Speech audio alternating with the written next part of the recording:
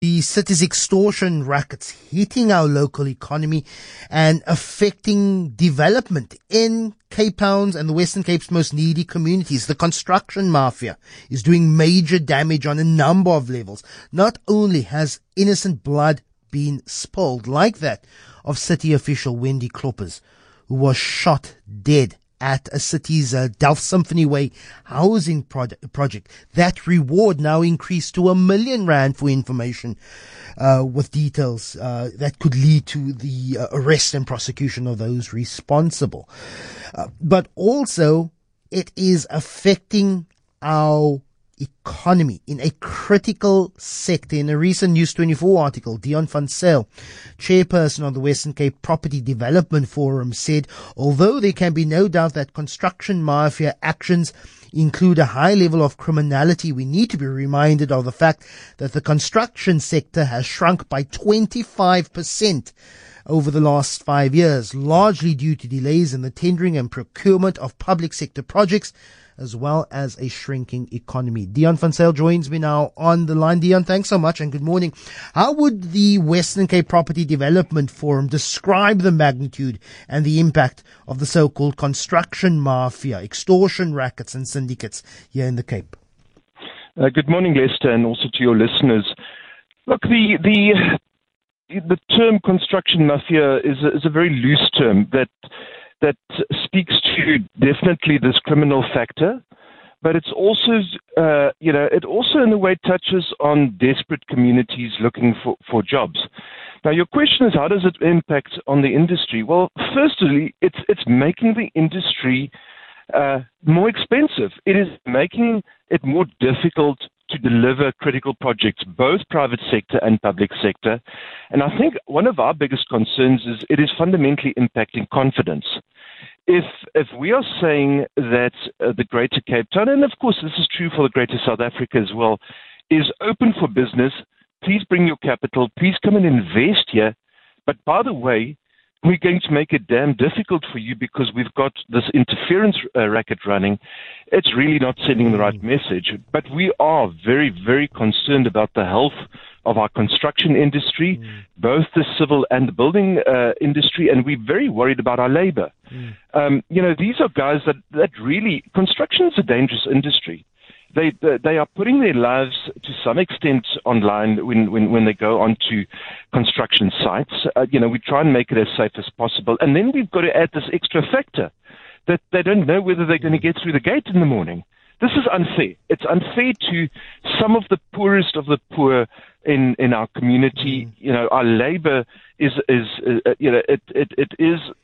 probably arguably the quickest way of getting money to the poorest of the poor through construction, and yet this is what we're doing to these communities.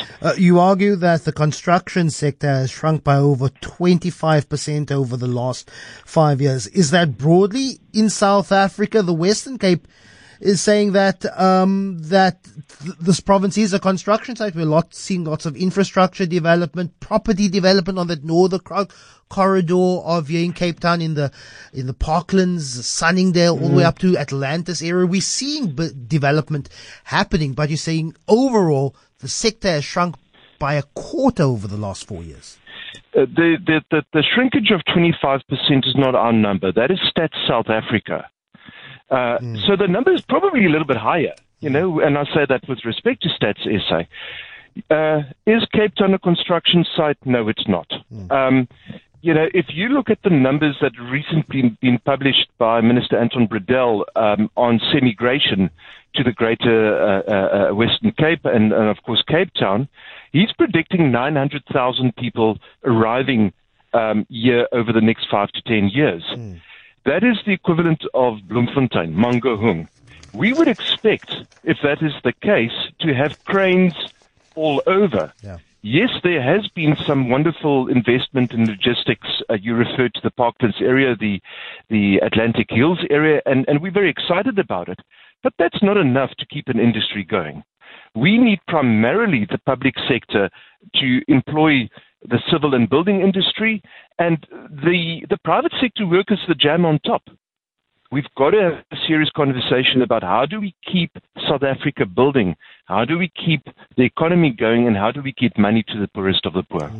You hosted a community engagement forum last night calling for legislated community engagement to combat syndicates. You mentioned in your introduction that property development and construction is probably the easiest way that we get job opportunities for particularly areas of low economic engagement. Surely this is a problem that is far too big for simply communities to stand up in. When we're talking about syndicates, organized crime that has tentacles in almost every sector in the city of Cape Town and South Africa, surely there should be, high level national engagement of how we combat the so-called construction mafia. Lester, you're spot on. Just to clarify what we said last night, we said that you need two strategies, a plan A and a plan B.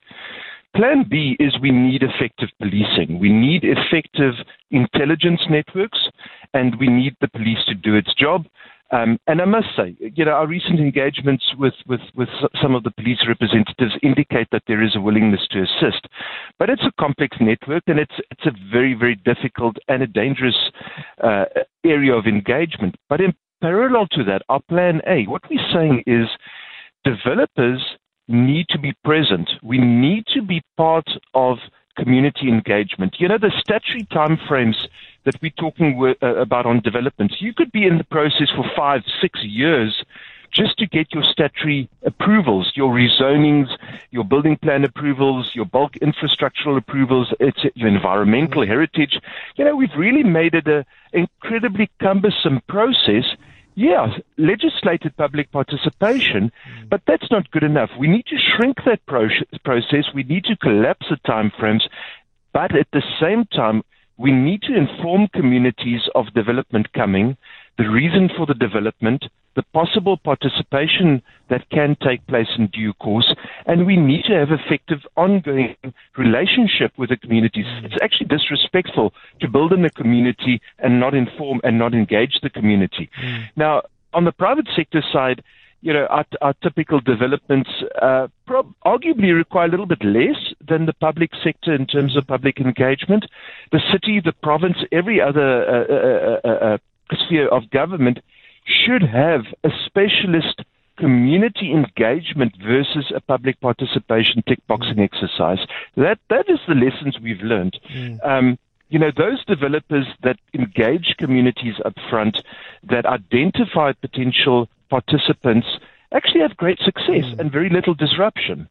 So we need to learn from these lessons, Lester. Dion, disruptions to construction sites and development in terms of protests, they could be in the interest of this conversation, they could be somewhat malign disgruntlement of not using local labor, or they can be nefarious in terms of organized extortion rackets saying we're going to deliberately disrupt you if you don't pay us. But let's focus on community engagement when it comes to the local procurement of labor and those particular disruptions to construction. I thought that there are already, particularly in Cape Town, bylaw regulations that say that there is construction, there needs to be an X amount of employment of people in a community. Is that being adequately adhered to, or am I mistaken?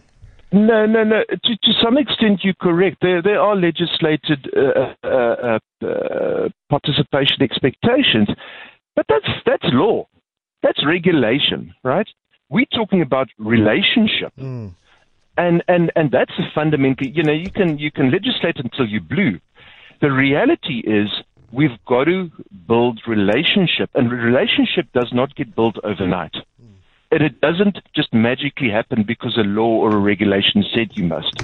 You've got to roll up your sleeves. This is hard work.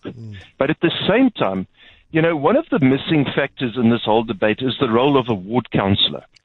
We need to activate our ward councillors to be informed, to do the research up front of who are role players in their communities, who are the skilled people that should be identified as possible participants.